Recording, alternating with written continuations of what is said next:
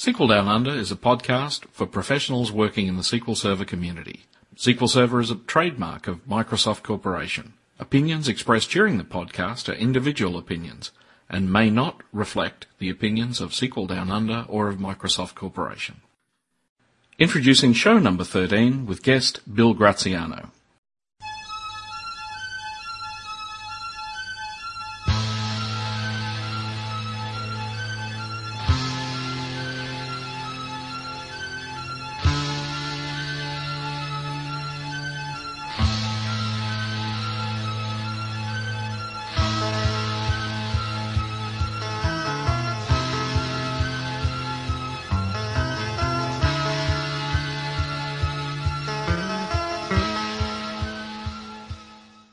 Our guest today is Bill Graziano, is a partner with Clear Data Consulting, Inc. and a Microsoft SQL Server MVP.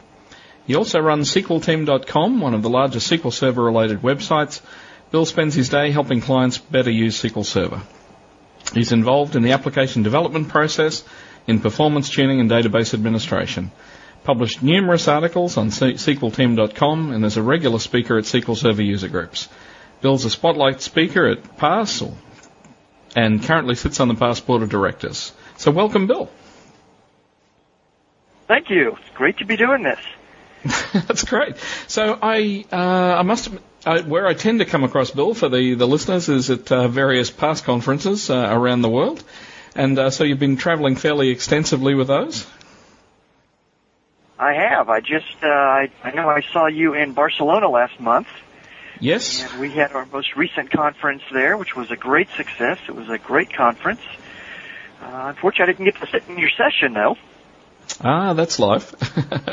Yeah, there are a few guys from the organisers there. Actually, I noticed Paul Nilsson was there. He was one of the ones in the room, so it was good. So. Yeah, we typically have board of directors meetings at each conference.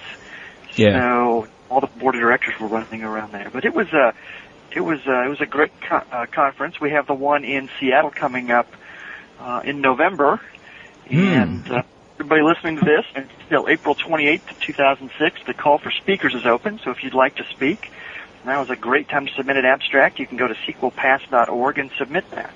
And there's my pass plug that I wanted to get in. Ah, that's very good. Yes, indeed. Encourage people to do that. In fact, the one in the US last year, the one we had in Dallas, it was a really enjoyable conference as well, I must admit.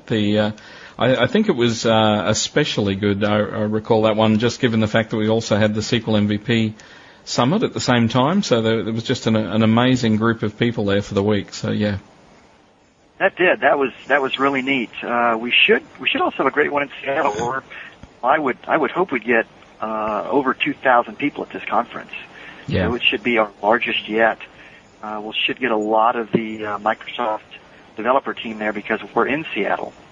Yes, indeed. It's a really good show. So listen, Bill, so what I might do as a start is get you to just tell us how you came to be involved with SQL Server in the first place. All right. Well, this is actually kind of a two-part question. And I actually started years and years ago. I worked for a big consulting firm. It used to be called Anderson Consulting, now called Accenture. I started doing DBA work on Sybase way back when. And so I was a Sybase DBA for probably about a year, and then moved on and did an awful lot of project management, went to work for a little startup company. And 7 or 8 years after I'd been a Sybase DBA, I left that company, started out on my own, and was trying to find some skill that I could easily market, and found a client that I knew and started doing some work for them, and just kept doing more and more SQL Server stuff. And it was, again, it was all the Sybase stuff rehashed at that point. Yeah. And that was, what's that been now? 7 or 8, almost 7 years I've been on my own now, doing probably 80 to 90% SQL Server work. What do you find produces most of your work? Most of what I do area of SQL Server? Yeah, most of in terms of the type of work that I do, there's an awful lot of performance tuning. I spend a lot of time going in and finding a problem, the server's not responding, and trying to identify what's causing that. I also spend an awful lot of time working with development teams and how do we better use SQL Server? How do we better structure our application? How do we design it up front so it'll perform well? Yeah, I must admit, most of the SQL consulting work I do at the moment, somebody asked me the other day what sort of things do we spend most of the time, and I must admit, most of the time we're walking in the door and somebody's saying, this just doesn't run quickly, or we have a performance problem, or we have that just seems to be a very large number of the jobs. Do you think it's just because the people who are doing the development work just don't have sufficient skills, or do you think it's still a bit too complicated? Well, I think there's a couple things that go into it. One, I think, in today's environment, it's easy to grow data at a rate that we never could before. Back in the 80s when I started doing database work, it was just so much harder to generate data. It was people typing it in. And now you've got systems that generate data for other systems, and so you can go from, no data to 10 gig of data in, months or maybe even weeks. And so what you write to process in a development environment on a 100 meg or 50 meg system, fails when you get bigger. So I think that systems scale much, much quicker. And so that doesn't give, people that are new to SQL Server, kind of the way I always say is the way you learn to build a 100 gigabyte system is you build a 90 gigabyte system, and you just work your way down. So at each little scale, you learn a little bit more, but people don't have that time anymore. So you're suddenly writing very large systems very quickly. So it's interesting you say that, because I must admit the size of the databases when you're talking about things that are automatically generated. I was at a site last week, and the sort of work they're doing, they've got electricity meters. And in fact, they're recording a reading from every meter in the state every 15 minutes. Oh, wow. And I just look at the number of rows that are ending up in those tables, and it's just breathtaking. And to give you an idea of how drastically that's expanded, they used to receive one reading per quarter.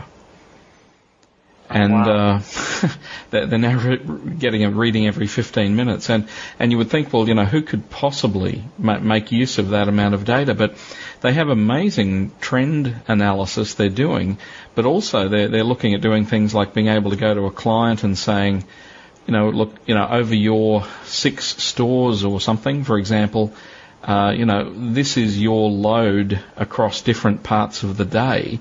And, if you can rearrange your load, we'll change your pricing, to different parts of the day and things like this. It's so, even in their case, this may be an enabling thing that allows them to start charging different amounts for power for different times of the day. Mm-hmm. Yep. The amount of data involved is just breathtaking. And it never stops. The data just keeps coming. Hmm. And the system you write to process 3 months' data, might fail on 9 months or years' worth of data. Yeah. And the other thing I'm starting to see a lot of is disk gets cheap. People are saving a lot more historical data than they ever did before. I'm at a client that I'm just finishing up where we just put a brand new system in, probably about 7 or 8 months ago, and already I would say 3/4 of the data in there is just historical audit trail stuff that nobody ever wants to delete. And it just grows and grows and grows and gets harder and harder to query. It's funny you mentioned that, actually. On another site I was at the other day, they were saying that they went and talked to the business folk and they said, look, can we archive the data off? And they said, yes. But then they said, but we need to be able to get to it immediately. The definition of archive has changed a little bit. So you can archive it, but it has to look just like the regular data. So yes. I don't know that have you seen much interest in table partitioning from that point of view in SQL Server 2005? I personally haven't, but I think that's just more. I think that's a function of some of the clients I'm working with more than it is. Yeah. But that's not a compelling feature. Hmm. Yeah, I must admit, for these sort of people, it's a completely compelling feature, so yeah. And it actually avoids a lot of the convoluted things they used to do where they'd have sequences of archive tables and things like that, so just the ability to... break a table up into different file groups and perhaps even have, part of it read only and part not and so on. That makes a big difference to them. So I think there's some that will get to it soon. They just have not gone down that path yet. The other thing I must admit I find is that invariably when we go out doing performance troubleshooting, again, I was at a place where we're doing sort of mentoring work recently, and I find what we end up doing when you go in to solve the performance problem, invariably the developers, you end up having a discussion where they realise then that there's a whole heap of things that they need to go and redevelop, and they have that sort of, I wish somebody had told me this 6 or 12 months ago type discussion. Mm-hmm. So, yeah.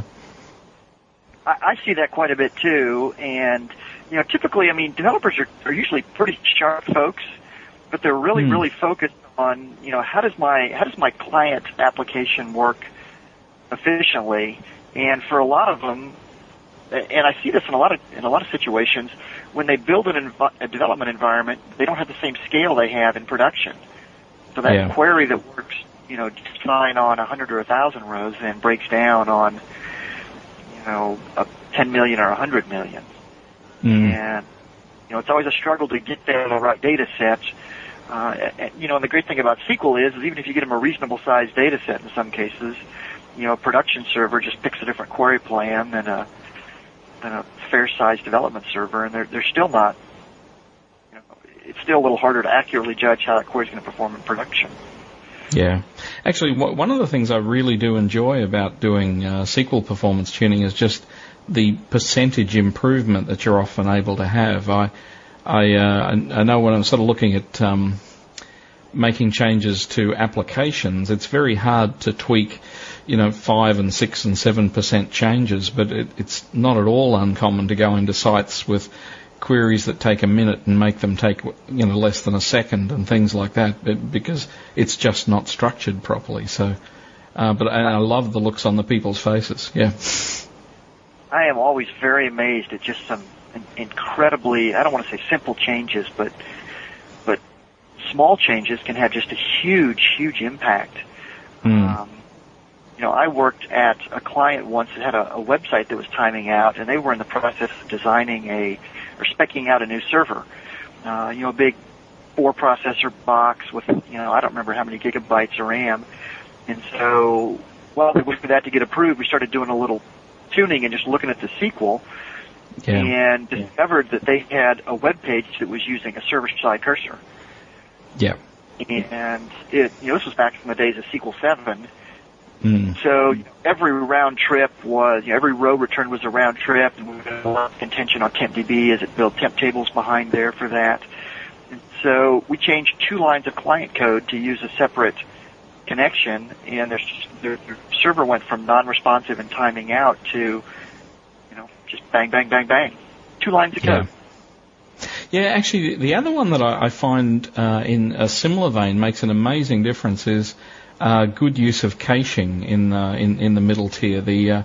Particularly with web applications with ASP.NET, just where good use of the cache object hasn't been made. And I saw a site recently that was a sporting site, and basically they'd obviously tested the site with a moderately small number of users and figured that most people would be doing read-only access, and they'd sort of, allowed for a small number of people to be doing much more interactive type things. But, then all it took is somebody to put a competition up on the site and then just completely bury, the entire thing. And, when you have a look at it, the big problem, most of the problem is simply that things that were just endlessly being read from the database could easily have been cached in the middle tier.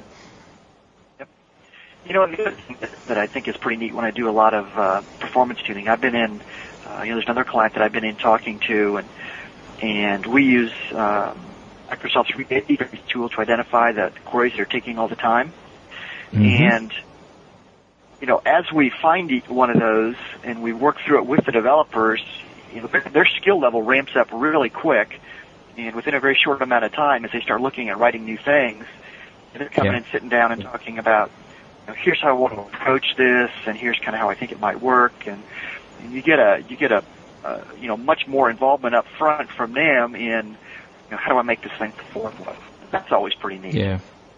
Yeah, I noticed you did a webcast recently on query tuning from up on the Microsoft side, and you clearly think that the ability to read a query plan is a key skill for a developer.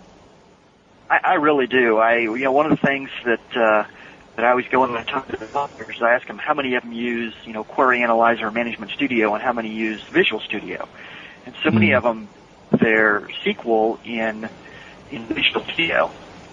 And that just does not give you, I don't think, the tools to really evaluate how that query is going to work and run in production. So I'm a big fan for developers. Use Management Studio, use Query Analyzers, look at query plans, understand the impact that this is going to have. Because really, you can, once you've written a 6 or 8 or 10 table join or stored procedure, you can run it through and look at the query plan. And if you've got a good sized data set, you can just take a quick eyeball and say, gosh, for table scans, that's not going to be very fast. Yeah. It's really that's right. It doesn't take very long to recognize table scans. What surprises me too is the number of times that they're just not aware that it's occurring, or that you uncover poor indexing structures or things like that. It's just so common, Profiler traces, I find that sort of thing just appears all the time. If you look at the number of IOs on different steps and things, the tools are there to make it very, very clear to you what's going on. Well, and something else that I've been curious about, I was involved in a project that did an awful lot of agile development, and some of the components of that project, the database was designed very well up front. But in other pieces, the database kind of grew to meet the requirements. And, what they grew was a table design, but not necessarily an indexing strategy. So then as we got into production, we kept discovering new indexes we needed. So it was, as the data grew, like data grows, it was just, only uncovering new indexes we needed, because nobody had gone back and done any kind of a systematic, index foreign keys, index code clauses, things like that. Yeah. Yeah, I must admit, even a site I was at only again a couple of weeks ago, I was having a look at the number one stored procedure that they run sort of all day, every day. And the other thing that I find that's quite fascinating is the number of times I see people that have wrapped quite complex logic in a view, and you tend to get views on views, or they've just, when they're looking for a column, they look around and find a view that offers the column, and there's just no concept at all of what's going on in the background to produce that view. It's and sometimes it's just a complete disconnect. I saw one recently where they had code that I think must have been automatically generated, but it basically did like a select distinct from, and then it was select distinct from again, and then that was from a view, and they were selecting one column, but underneath that, from memory, the view was selecting 76 columns, from 8 tables with, 3 left outer joins, and just amazingly scary things. But in the end, it was just that they looked around and gone, oh yeah, we can get that column from that view. Yeah, views are interesting because, there's a lot of opportunity to do the kinds of things you say, where something that looks very, very simple is very complex underneath. But at the same time, I run into a lot of my clients that just don't use views at all, and they just write the same code over and over and over again. And it just, I think at my heart I'm maybe a little bit lazy, so whatever I can do to type a little bit less, I'm happy to do. And views are one of those things that always saves me typing time, and so I try and use them wherever I can. Views are I guess I always think of views as my API into my database. It's not going to build my set of views to do what I need it to do. Yeah, actually, I must admit it is one of the interesting things that comes up when they start discussing things like exposing web services directly out of databases. One of the key advantages people see there is the fact that you're exposing a specific contract. And, as opposed to, the common question you get with stored procs is that people say, how do I know what comes back from a stored proc? And you can kind of know, but you don't necessarily know. And I think the thing that the folk that are keen on exposing web services are very keen on is that you have a very specific contract, which kind of decouples the logic a bit. But anyway, it's just another area that we'll talk about another day. But it sort of fascinates me more the moving of sort of contracts and things back down into the database end. So, well, it's interesting. With web services, with the service broker architecture, with the CLR and SQL Server, there's a real opportunity to really rethink how and where a database fits in. I'll be the first to admit there's a whole lot of thinking going on there that I know I haven't done. Well, one of the things you did mention, though, you're mentioning agile development before, and I know one of the things you were saying that you were interested in was trying to fit databases into an agile model. Yeah, that's an interesting problem, because it comes along from, when you change your database design out from under an application, that can create just a tremendous rework. And, I've seen some projects that have done that, and they've seemed to go pretty well. And unfortunately, I was only involved with some of them from the periphery, but I'm really curious as folks go more and more agile. It seems like that really works really well in a Windows application that doesn't need a database. But the more you plug it into it, you take a business object, an invoice that you might model with, at a very simple level, 2 or 3 tables, and you change something under the structure, so now you model it with 5 or 6 tables. Well, that's got to create just a whole lot of code rewrite that you don't wonder if more design up front couldn't help with that. And I know there's some agile guru that has a great answer to that, but every white paper I've read and every article that I've read has kind of just worked its way around that issue and not really addressed it to where I said, hey, that's something that I can really use. So I don't know. That's one of the things I'm curious about. Yeah, actually, what sort of interests me with that, I also sort of personally think it's an area where the tools we're using are just not up to it at the moment. While the tools are very good for what they do, I look at how far the tools for doing, say, .NET development and things like that have moved, and the ability to which you can do things like constant refactoring of your code. So, I can I can go off and build some new part of the code, and then every time I build a new part, I can go back and easily look and see if I should be somehow refactoring the code to tidy it up and to rearrange how things are done, so that to bring it more to, this is what it would have looked like if I'd thought about the whole thing in the first place. And I just look at many of the things we have today with procs and all this sort of area, where I look, people very often are just completely scared to touch anything because they really don't know what they're going to affect. Yeah, it's interesting that IntelliSense gives you, if you change something, Visual Studio tells you just immediately. But if you change something in a data model in a different tool, an enterprise architect tool, what's the impact going to be down the road? Even if you had a proc, for example, and you want to do things like, let's say, some sort of change to the parameters or things like that, it's the whole, everybody just completely shudders because it's like, they have little idea what that's going to affect, realistically. And so, I do just sort of wonder if, if we had tools that would allow the development work in the database to be more agile, we might be more prepared to make some of those changes. That's true.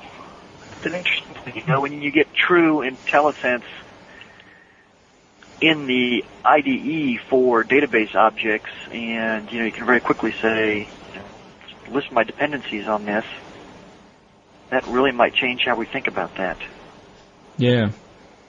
Yeah, well, I suppose one of the things that's the perennial discussion with things like T-SQL is the deferred name resolution. The fact that if I mention an object that does exist, it'll check that the columns exist. But if I misspell the name of the object. It'll just presume it's some object it doesn't know about yet. And at the moment, the idea that there isn't really a very good way to find out about that until runtime. Yep. There's a neat video on Channel 9 that Anders Hellsberg did about the language integrated query, the link stuff.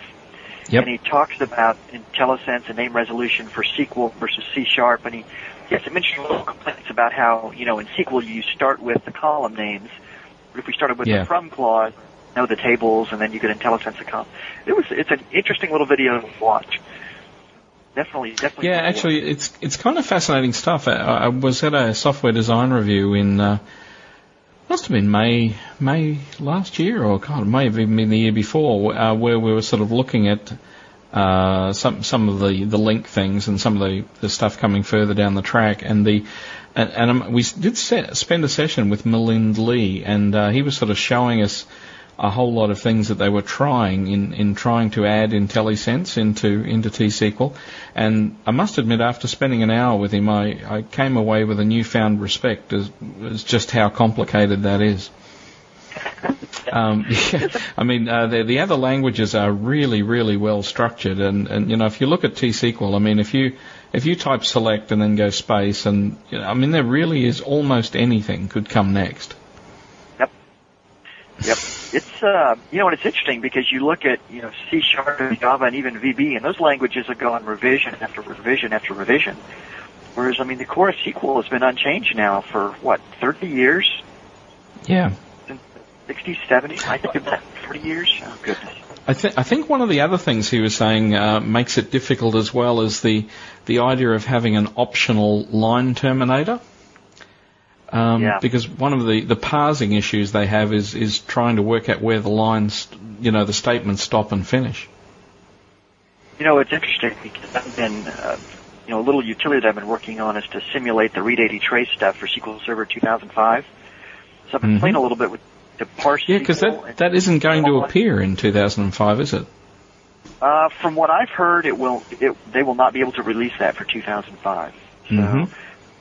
So look, most people probably haven't, or many will not have seen or heard of that. So maybe if you could just describe what that is for a few minutes.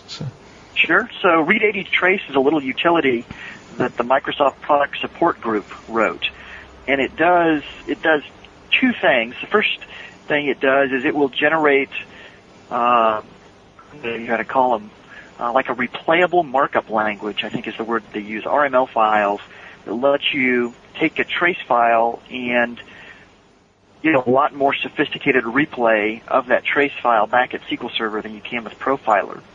The other thing that it will do is, and this is what I use it for, it's for aggregating what SQL statements are taking time on your server. So, for example, you can feed it a trace file, you go back and parse that trace file, and let's say you have, two select statements, select star from table where column is 1 and then where column is 2. It will normalize those so that those two select statements, it can match them up. So it'll get rid of parameters and things like that.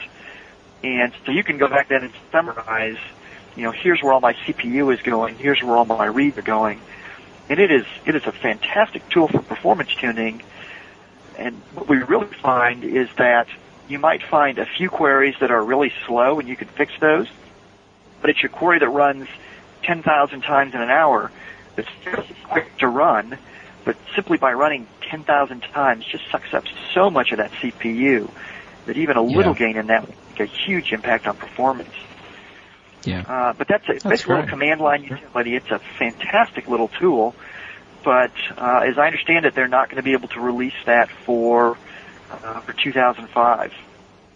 So I sat down and started writing my own.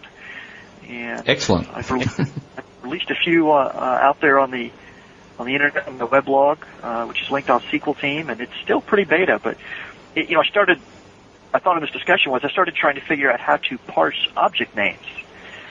And even something as simple as that with there's multiple, you can do it with brackets, with quotes. If you don't have space, have to delimit That's them. right, the quoting, plus also aliases and the fact that the word as is optional, and so on and so on.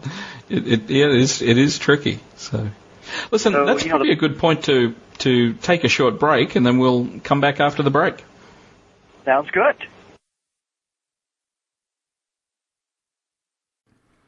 As well as community resources such as this podcast, SQL Down Under offer mentoring services and both private and public training options. If you need to get your project back on track, or if you need to get it off to a good start, why not give us a call? We have also recently introduced a series of online courses available in both Asia Pacific and US-UK time zones. In particular, the first course that's offered in this series is Query Performance Tuning. You'll find details at www.sqldownunder.com. So, welcome back from the break. So, Bill, what I might get you to do is just spend a few minutes, just tell us anything you're willing to share about who you are and where you live and what you're interested in. Gosh, that's a big, broad, open question. Well, I live smack dab in the middle of the United States in a city called Kansas City. And I'm a very avid college basketball fan, although my KU Jayhawks just lost in the first round of the tournament for the second year in a row, so you probably don't follow that down in Australia. But no, what we did see the other day, though, was the young autistic guy wandering around with President Bush, who where the young kid had actually won the college. Was it a school game or? It was, he was, there's a video you can download off ESPN. He was a manager for a basketball team and had never gotten to play in a game, and then the last game of the season, they were ahead and they put him in, and I guess he hit, he made 4 or 5 baskets in very short succession, which was all pretty amazing. So. Yeah, I was left with the sort of feeling he's probably a kid that had just sat there practicing all his life and never had a real chance. So, and when he finally got to do it, Yeah, he might be. It's an interesting video to watch. It's kind of heartwarming, and it's only a couple minutes long. So there's a link to it. ESPN, I know. It's a look. Yeah, certainly the little bit of the video they showed on our news was just stunning stuff. Yeah. Well, it's funny because they edited that very well. It looks like he just makes basket after basket after basket. If you read the article in a little more detail, he actually missed half the shots he took, which is still very good. But it's not like he just made everything he shot. So they certainly edited that to make the story as compelling as possible. Yeah. So there's an interest in basketball. What else? Gosh, well, it's turning into summer here. I guess you guys are starting to finish up summer. But I'm a big fan of sailing, which, considering that I live... And you live right in the middle of the country, yeah. I live, I think, as far away as you can live from the ocean in America. So there's a little lake about 45 minutes away, and I have a sailboat out there on the lake, and I try and get out there as much as I can and go sail. I started sailing with my father when I was little, and just always enjoyed it. So it's something that he and I can go do together, and, gets me to see my family on a regular basis. Outstanding. So that's great. Well, listen, one of the things we were talking about earlier, we just started to lead into when we were talking about agile development. One of the things I noted in reading some of your material, you were saying you'd had some success using Nant and tools you've written yourself. I'm, one of the things that I really enjoy is looking at the development process and how do you make that work better. And there's often, to write little tools. Anytime I can not type something repetitively and build a tool or utility to do it, I'm usually a pretty happy camper there. Yeah. We were working at a client, and they had been writing a pretty big application, and they were in a position to begin to move that into, test environments. They didn't really have a good way to do that. They had a giant shared development environment, and their approach to build a test system was to copy the development environment and then begin trying to delete obvious test data to leave them with kind of what they thought was a clean environment. Yeah. We ended up trying to start from a bare SQL model, just a script to create the tables, the script to create the objects, and then to load it. And we ended up with a NANT script. Ended up being something like 3,000 lines long. And actually, I suppose a lot of DBAs would be listening to this who might not be familiar with build processes and stuff in that regard. So maybe if you just spend a few minutes sort of talking about NANT, actually, it might be that's a good point. So NANT is a utility that's designed to build software, and the big thing that NANT gives you is a very simple scripting language to do things related to building, compiles, file copies, checking if files are newer, checking version numbers, those types of things. It also does dependency checking. So, for example, we were able to build a task within NANT that said, if I want to load test data, I first have to build the tables. To build the tables, I first have to, drop and recreate the database. Yeah. You can do that all in a pretty straightforward little declarative language, and it's got some neat little SQL functionality in that you can embed SQL directly into the tool. So you can say, I want to do a create database statement, but the name of the database is going to be this variable that NANT has been keeping track of. Yeah. So, there were very, very few things that I found I wanted to do that I couldn't, and it was just so much easier than if I had written it in .NET or any other language I could come up with. Because it was very easy to copy files, to check for existence, to have it handle errors very gracefully and tell me, very clearly where it failed. So basically built a script that would, drop a database, create the database, build all the objects we needed. We actually had, what are we up to? I think there are now 4 applications that all share this main database. And many of the applications shared objects. The customer table was the same across all of them. So we had the ability, as we were building, one of the later applications, it would automatically build each of the ones for that for us. So we could say, build this application, and it would do whatever it needed to get to that.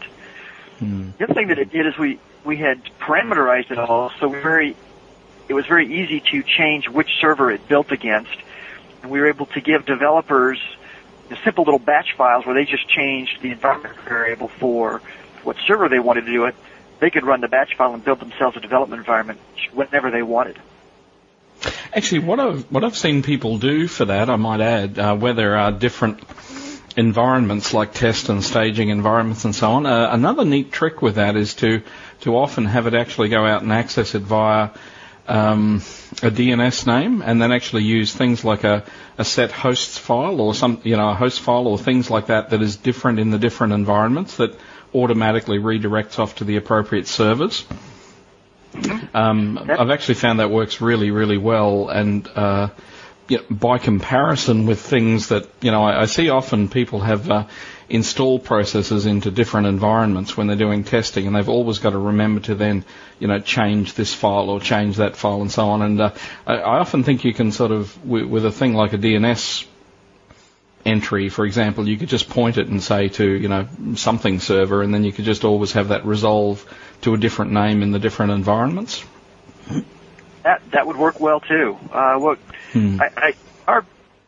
environment, what we wanted to do is we wanted a way to script this, and I don't know if there's an easy way to programmatically change where a DSN points, but I'd have to think about that. But no, the neat thing is you can have it point to a fixed name, but then you could actually have that name resolved to a different actual name in the different environments.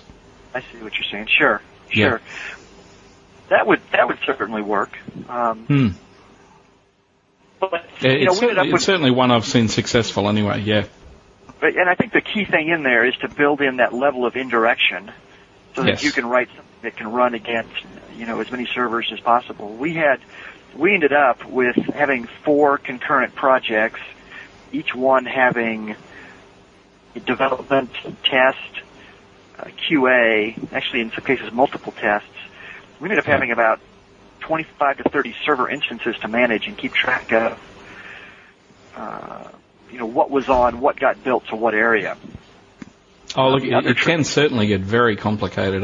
There was a site we were doing work for some months back where they actually early last year, and they had about 30-odd different servers, and then they had all of those again in each of 4 different environments. So there was kind of a test environment, a staging environment, a UA, and a production environments, and literally they were trying to manage 30-odd servers in each of those environments. So. It does cascade very, very quickly. But that worked out really, really well for us. We were able to build those environments. The other big variable that we had was we had a lot of time-sensitive data. We would have to bring down copies of all our production data as of a certain point in time. And then we'd do a build against, July 1st, and we'd try and balance out all the numbers, and it wouldn't work. We'd change the code. We'd do another build against July 1st and try and balance it out. So we even had, different days in different environments. But that let us do just lots and lots and lots of simulated conversions is what we ended up being able to do. Actually, it is one of the challenges in doing testing with SQL in that, or databases in general, is that you usually have sort of time and date dependent things, much more so than they do with somebody, say, develop middle tier objects or something, and most of their testing is not. They don't have to worry about whether you'll have data in a particular date range or things like that. It's usually more simplistic, the testing they're able to do. And I do find that's one of the challenges is being able to have sort of known outputs, but the dates keep moving on. The whole time. They do, and that's exactly the problem that we faced, was being able to recreate an as of a particular date, and then try and balance out those numbers. That actually raises an interesting thing. I think another one of the areas I see is quite complicated is the whole area of sort of unit testing or testing of procs and things like that. There was an interesting article in MSDN magazine a little while back where they were sort of proposing different ways of doing this, but in most cases they seem to use tools like NUnit or something, but they end up sort of like starting a transaction and then rattling a whole lot of work and then, rolling it back at the end or something like that. But that's usually not that trivial to once you start having nested transactions and things. And, often the only way to really test the things is almost to do a full database restore before every test. And that's pretty scary stuff to do. It really is, and if you're dealing with any kind of a decent sized data set, it's also time prohibitive too. And I wish I had a silver bullet for that, but it's a struggle to wade through that. I mean, you can. Yeah, I think database testing as a whole that is still one of the really big challenges is the how you can run a proc that might affect a whole lot of things, but have the database be in a known state, every time you want to test that. Yeah. It's interesting. I wonder if some of the snapshots in 2005 will let us do things like that. I keep wondering about that, although probably the downside of that is the fact that they're typically, it's a read-only snapshot, In fact, what I'm thinking is probably more likely to be useful things like virtual PC, where you could have an undo disk, and we could fire it up an environment which is, we've taken a snapshot at a particular point in time. You could then run test suites against it, and then just simply undo everything you just did at the disk level. Yeah, that's an interesting approach. And it's one I've been meaning to try and spend a bit of time. I mean, it's one most speakers do now for presentations, where we have a virtual PC that the presentation's done on at the end of the presentation. I mean, you just don't commit anything. You just undo everything you just did in the presentation, then it's ready to go again for the next one. But I think the same sort of technology probably needs something along those lines needs to be used for database testing. Yep. Do you ever feel like you have more ideas than you have time to work through them? Oh, yes. I'll read something or I'll hear something and I'll say, wow, I'd like to think through that and learn more about that. And I just don't have enough time. Yeah. Actually, in terms of things coming up in the future now, you're going to be speaking in Seattle, I presume, so with the upcoming conference, and this is along the lines of kind of things that you wish developers knew or something? Yeah, actually, I'm going to be a spotlight speaker at the upcoming PASS conference, and my presentation is going to be what I wish the developers knew about SQL Server. And I did a very at the last conference, and this is all now updated for 2005 material. Great. And, you know... So could you share maybe 2 or 3 of the top things from that? Sure. Well, it's interesting because I went at this a little different than trying to be, you know, a really in-depth, everything you want to know about transactions, and really tried to focus more on, you know, here's the mistakes I see again and again and again.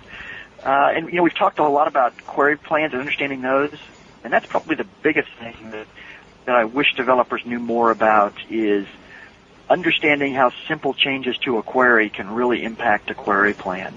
You know, a simple thing like wrapping a function around a column and then expecting it to use an index, you know, it won't. And you suddenly created a table scan, things like that. When I did the 2000 version of the presentation, I talked an awful lot about error handling in SQL Server or lack of error handling. Oh, lack of error handling, yes. The types of patterns that would work well in that, you know, and having to check every statement and, you know, and react to that. You know, those were probably 2 of the bigger areas that I talked about, are how to handle errors gracefully, and, you know, kind of transactions fit into that too, of how do you gracefully roll back a transaction when your stored procedure may have started its own transaction, may have had a transaction pass to it from a parent stored procedure or a client application, you know, things like that. Yeah, that's great. Well, look, I must admit, I'm really hoping I can get to see that one. One of the challenges whenever you're speaking at any of these conferences, you know that there's usually something else going on in another room you'd like to see that you don't get to see. So, well, in fact, we've got an upcoming code camp at the moment, and I'm sort of allocating an introductory track alongside the main track, and I'm also trying to decide, you know, which things I'd really, you know, if I'm getting one of the speakers to present something in the introductory track, I'm trying to not be too painful with what they might want to watch in the main track themselves. You know, I mean, that's quite a challenge. Well, you know, one of the things that I'm doing this year for PASS is I'm the program director, and we try to make it as hard as possible to have people find slots that they don't like any sessions. We try and fill up every slot with great sessions. Yeah. That's great. So I suppose just getting towards time, I suppose the main other thing is just where can we see you, what's happening in your world, what's coming up? So Seattle's one, obviously that's in November. Sure. Seattle's in November. If you happen to be in Kansas, I'm going to be speaking in Wichita on April 28th, I think, whatever that Friday is. I'm going to be in Wichita. I'm actually hoping to go to a couple of minor league baseball games while I'm down there, too. I'm Excellent. A big baseball fan. Excellent. I must talk to you further about that one day.